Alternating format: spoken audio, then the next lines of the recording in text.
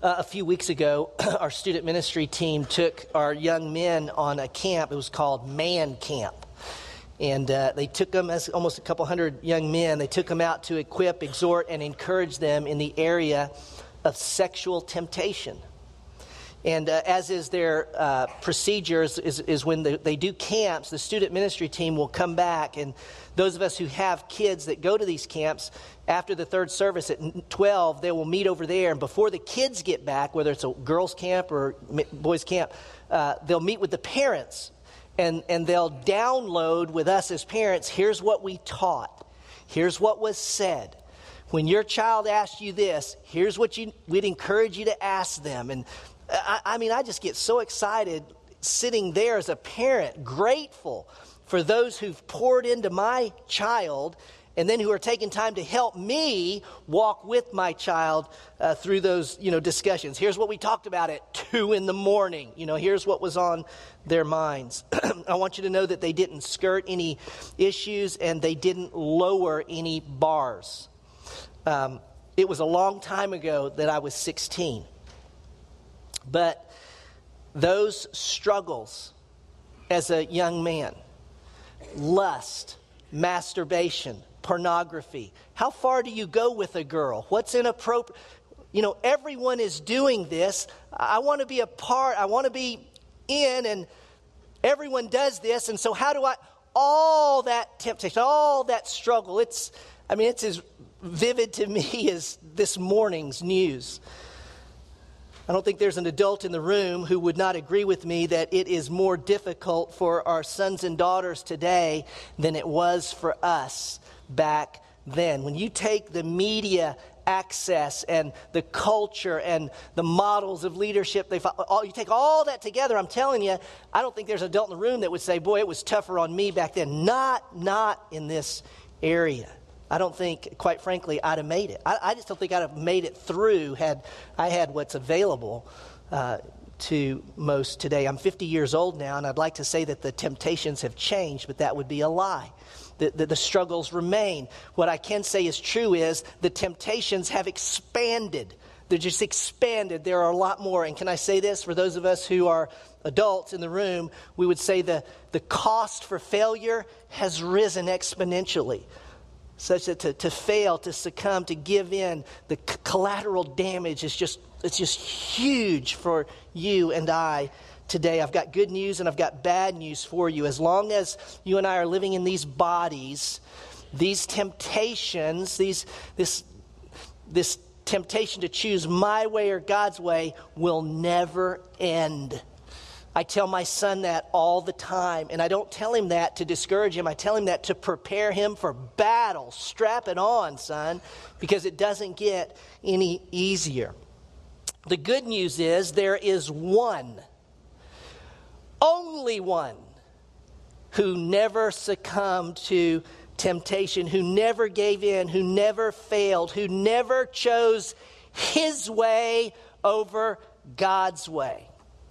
And because of his perfect obedience, we can live with hope. Listen, we can live with hope today. And I'll tell you what else we can live with. We can live with the confidence that one day all those temptations will be gone. For Jesus overcame them all, and we'll enjoy an eternity with him, free from that pull. Our study through the Gospel of Luke brings us to the temptation of Jesus. If you have your Bible or your iPad or your phone, whatever you're tracking with here, we invite you to turn and get to Luke chapter 4. We're in that section that deals with his preparation for ministry. When Bill opens the Bible next week, he will be launching us into Jesus' ministry. So we've been in his birth and infancy. We're in his preparation for ministry right now, and then we're going to launch into his public ministry. In this stage, the temptation is the final stage of preparation. Y'all, it is loaded with theological significance, with practical application. I'm going to teach it in a way this morning. I'm going to try and be very practical this morning, but not without the theological underpinnings as we walk through the text. I want you to start here, if you would, if you've got your Bibles there. Look at chapter 3, verse 38. You remember Michael last week took us through the baptism of Christ. And in that baptism, God the Father said, "This is my beloved Son in whom I am well pleased." God the Father affirmed the sonship of the Son. And then right after the baptism, 23 to 38, is a genealogy. And it's kind of odd. You kind of go, boy, this is a high point. Jesus is baptized. Let's get on with it. And then all of a sudden, Luke throws in a genealogy. And he traces the life of Christ all the way back. And I just want you to see this in verse 38. The genealogy ends with the son of Enosh, the son of Seth, the son of Adam, the son of God. If you think of it like this, geographically, Luke has returned us to the garden. Just that verse. He's just gone all the way back to son of Adam, the garden. Why would he take us back to the garden? Why connect us back there? Well, in part, to remind us, to give us a clue, so to speak, that this Son of God, right? 3 chapters, 1, 2, and 3, all affirming this is the Son of God, Son of God, Son of God. Here's a witness, Son of God, Son of God, Son of God. This Son of God is in fact the seed of the woman promised in Genesis 3. Remember we went through Genesis 3? And in the curse, God said to the serpent that there will be a seed singular, masculine, in other words, a man, a boy, born of a woman, who will crush your head, devil, fatal blow, and you will bruise his heel. And so Luke's suddenly taking us back to the garden, and we're connected with Adam, our original parent. We'll talk about this in a moment, but we know what happened to Adam and Eve in that garden. This is the child of the woman who's come to crush the head of the serpent. It's also a reminder of this, okay? Before we read the text, it's a reminder that the last time the devil spoke to a sinless person, it didn't go well at all. All the advantages of sinlessness, all the advantages of a garden, all the provision that was there. And when the devil came and spoke, what happened? They fell. Well, with that, let's go through the passage. I'm going to take it a few verses at a time. I'm going to make some comments and some practical points of application. I'm going to ask you to consider some application for yourself. We'll pick it up in chapter 4, verse 1. Follow along with me, and I'll take the first 2 verses. Jesus, full of the Holy Spirit, returned from the Jordan and was led around by the Spirit in the wilderness for 40 days, being tempted by the devil. And he ate nothing during those days, and when they had ended, he became very hungry. Note, first of all, 2 times in that first verse, it mentions the Holy Spirit. Mark, when we read his gospel, says the Spirit impelled. It's like pushed, led, guided, made Jesus go into the wilderness. And so the first thing I want to step back and notice in the text is, excuse me, Jesus was led into the wilderness by the Holy Spirit. Now you got to think about that. The Holy Spirit led Jesus into the wilderness? Is that what the Holy Spirit does?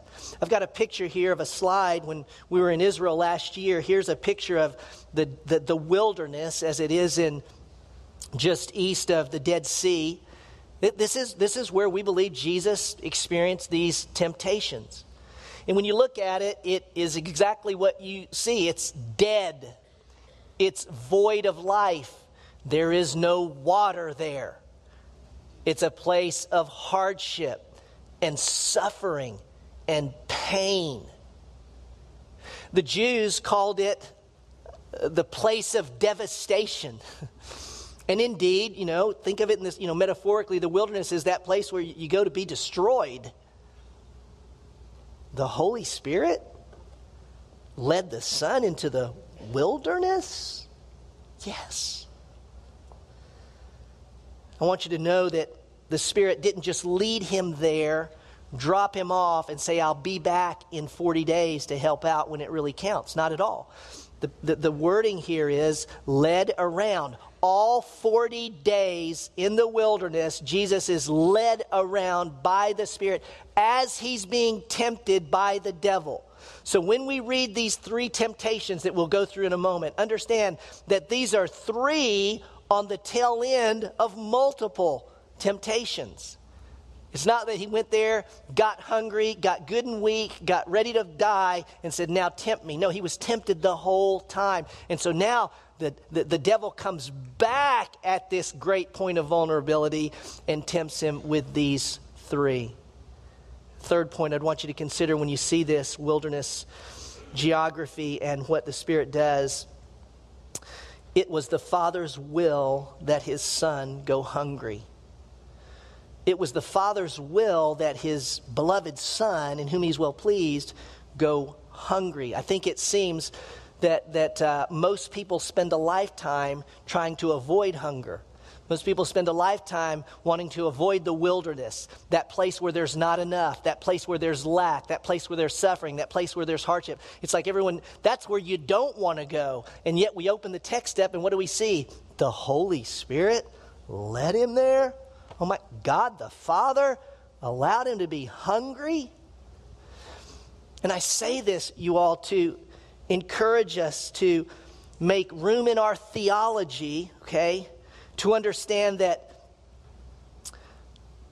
the fullness of the Spirit and need, the fullness of the Spirit and want, lack, hunger, are not incompatible. As if you're full of the Spirit, then you're not going to have all this stuff. No. The fullness of the Spirit and need and suffering are compatible. I'm going to tell you something. New Testament writers had no trouble with this. And so you read Paul when he writes the Philippians, he says, For to you it has been granted, for Christ's sake, not only to believe in him, but also to suffer for his sake. I don't like that verse because I like the first part. It's been granted. Yes, what a gift. Thank you for the gift of salvation. And it's been granted, by the way, for you to suffer. No, thank you. Well, not the New Testament writers. So that's been granted to you as well. We'll see why in a moment. I just want to say an unmet need or lack is not incompatible with a Spirit-filled life. In fact, can I say this? It may be a surer sign of the Spirit's fullness than abundance. Let me ask you, how full of the Spirit was Jesus? And how much did the man own in this world? How much did he have? How did his relationship, do you see he was full of the Spirit. Let me ask you a question for your own application. So what? If you're a guest here, we always say, so what? If this is true, what does it mean? How do we apply it? Here's a so what. Is there room in your theology, in your view of God's goodness and providence, for God to allow his own kids to go hungry, to have need? Is there room in your theology for that kind of a God? For a God who would actually lead you into the wilderness? Well, it's very clear. He did this with his own Son. And the New Testament is clear. He does it with all who follow him. Let's go through the provision or the temptations, verses 3 and 4. And I'm going to give you 3 words for each temptation, I think, just to kind of help us get a handle on them. Here's the first temptation, verse 3. And the devil said to him, if you are the Son of God, tell this stone to become bread. And Jesus answered him, it is written, man shall not live on bread alone. This first temptation, if you're taking notes or just lock it in your head, it's about provision. I'm going to give you 3 P words, just to help you remember.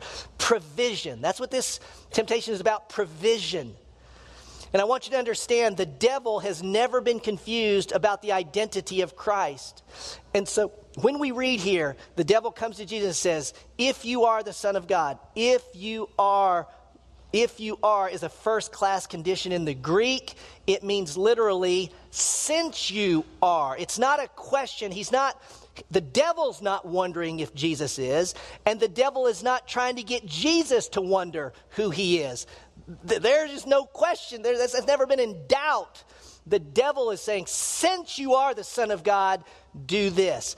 Think about the Gospels, and every time Jesus comes across a demon, every time he comes across someone who's possessed by a demon, what do the demons always say to Jesus when they see him? Everyone around Jesus is confused about who Jesus is. They don't know who he is. But when he comes to a devil or a demon, what do the demons always say? You're the Son of God. Leave us alone. Every time. They're not confused. And what does Jesus always say? Shut up. It's not my time. You be quiet. I don't want you saying that. And I say that to remind us the devil here is not confused and never has been confused about the identity of Christ. Since you are the Son of God, do this. The temptation was to meet a legitimate need illegitimately. Here was the temptation. God made us as people who need food to eat. Hunger is a legitimate need. Turn it to bread and eat. Legitimate need, but he tempts him to meet it illegitimately. To provide for himself rather than trusting his Father to provide. We might say this, wait a minute, he had every right to do that. And when we say that, what we betray is our own bent toward independence. And that's us in our fallenness. We're bent toward independence. Please understand, Jesus, however, is committed to dependence. And we read the Gospels and it says, Jesus says, I never do anything that I don't see my Father telling me to do or my Father doing. Not one thing, Jesus, nothing. Well, why'd you do that, Jesus? Because my Father told me to do it. I live in utter dependence upon my Father. And the devil comes to Jesus and says, you're hungry. In fact, God's got you hungry. Why don't you step out from his provision and make your own provision? That was the temptation. And Jesus doesn't do it. If he did, think about it this way. If he chose to feed himself in that moment, he could not feed you and I later. He would not be the bread of life that feeds the lost sheep. And it's interesting to me as well. I don't know how this works, but do you understand when Satan tempted him to remove himself from dependence on the Father and act on his own to provide, do you understand when Jesus said, no, I won't turn that stone to bread, he actually ate something. Because in John 4:4, Jesus tells his disciples, you guys, I've got food that you don't even know about. In fact, my food is to do the will of him who sent me. And so in his obedience, I'm not taking away the fact that he's physically hungry, and it's real. But in his obedience, he was fed. And it tells us this, life in God's economy is more than a heartbeat or a brainwave. Gang, we've got to redefine life and define it how Jesus defines life, if we're going to understand this. Life is to be in dependent relationship with the Father. That, men and women, is L-I-F-E. That is life. God told Adam and Eve, you remember this in Genesis? If you eat from that tree, you're going to die. They ate from the tree and lived 900 years. What's up with that? Well, obviously, we've got two different definitions of life. Because when they ate from the tree, according to God, they died. What happened? They were removed from God's presence. That is death. To be out of relationship with God is to be dead. That's death. To be in relationship with God, that's life. In fact, this is hard for me to get my brain around. life is so much more than this physical life. I mean, I'm not diminishing that we have life and we're breathing. And this is you understand what I'm saying, that we live, we have life. But true life is so much more than what you and I are experiencing right now. The Bible tells us that we won't actually live until we, what? Until we die. Can you believe that? That's the gospel. We won't really live till we die. Let me ask you to consider this, so what? Is there something going on in your life right now, a real need, an unmet need, a problem unresolved, where you are tempted, there's the temptation before you to declare your independence and take care of this thing on your own, versus remaining submitted to God the Father, even in your need. You see what I'm saying? Even in that need. Jesus is still hungry physically, but he remained dependent on the Father. Why? Because this is life, even with an unmet need. Provision, that's the first temptation. The second one, verses 5 to 8, and he led him up. This is the devil led Jesus up and showed him all the kingdoms of the world in a moment of time. And the devil said to him, I will give you all this domain and this glory, for it has been handed over to me, and I give it to whomever I wish. Therefore, if you worship before me, it shall be yours. And Jesus answered him, it is written, you shall worship the Lord your God and serve him only. The second temptation, there's provision. The second one has to do, another P word, with path. Path. So we got provision and path. When I say path, be thinking about the path that God has for us, the path to life. First thing to note in this temptation is that the devil is always offering that which is not his to give. Eat of this tree. It wasn't even his tree to offer to them in the garden. Eat of this tree. Here, I'm going to give you this kingdom. And we have a bit of a challenge here. You go, well, wait a minute. Doesn't Paul say, he's the ruler of this world? The New Testament speaks of his ruling of the kingdoms of the world. Well, keep this in mind. As Martin Luther said, the devil is God's devil. And the devil is under the providence of God. And yes, the devil is the ruler, small r. He influences all that's going on in the world. He's got reign in the world in the sense that he influences and shapes all the world. But please know, he doesn't own it. If he owned it, then that means God doesn't own it. God owns it. So the devil, it's not his to give. Now, please note as well that Jesus has been promised the kingdom and domain. Jesus knows it's his to give, but it's for God to give to him, not the devil. I want you to notice as well in Jesus' answer, he says, you shall worship the Lord your God and serve him only. Let's think about that for a moment. Jesus clearly adds and serve him, where there's the devil that just worship me. What does Jesus know? Jesus knows that which you worship, you serve.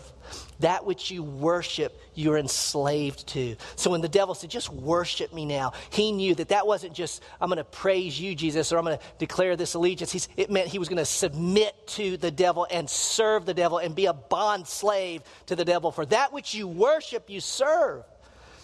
And we know this intuitively. We know that, boy, if we worship the God of image, don't you know, you will spend a lifetime like a gerbil on a treadmill, trying to satisfy all you can do to have the right image, and it'll never be enough. But you're a slave to it because you're serving the God of image. If you serve the God of success or achievement, accomplishment, you'll climb the ladder and you will do the craziest things. You will actually throw away things that in a sane moment you would never throw away. But when you're serving the God of achievement and gain, then you climb the ladder and you will throw away your family.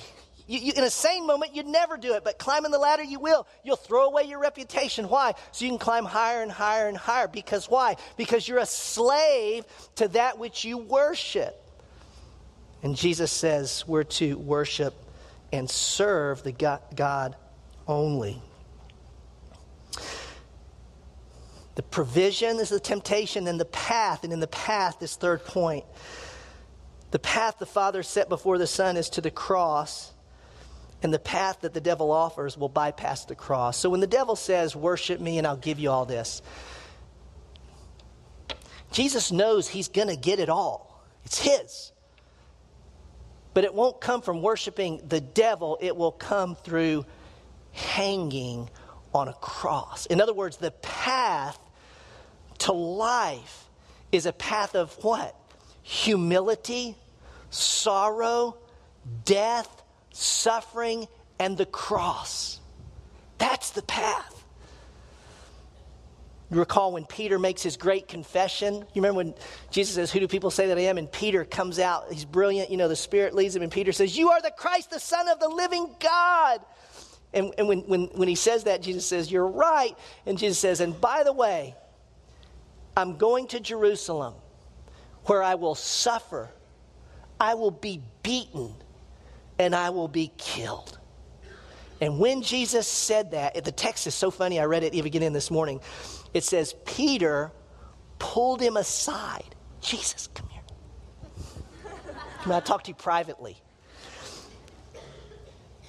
You're my Lord, and that will never happen to my Lord." And what did Jesus say? Oh, this hurts. "Get behind me, Satan. Get behind me, Satan."